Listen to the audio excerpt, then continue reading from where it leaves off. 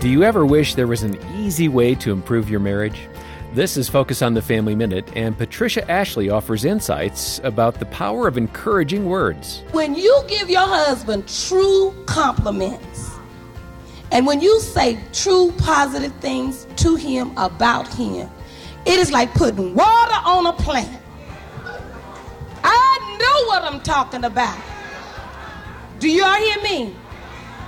Even if they reject it, even if they act like it didn't move them, believe me, if you walk out the room and peek back at them, they like it. Well, we all like to receive compliments, don't we? Especially those from our spouse. So take a moment today and give your husband or wife some words of affirmation. And then listen to all of Patricia's message today at FamilyMinute.org.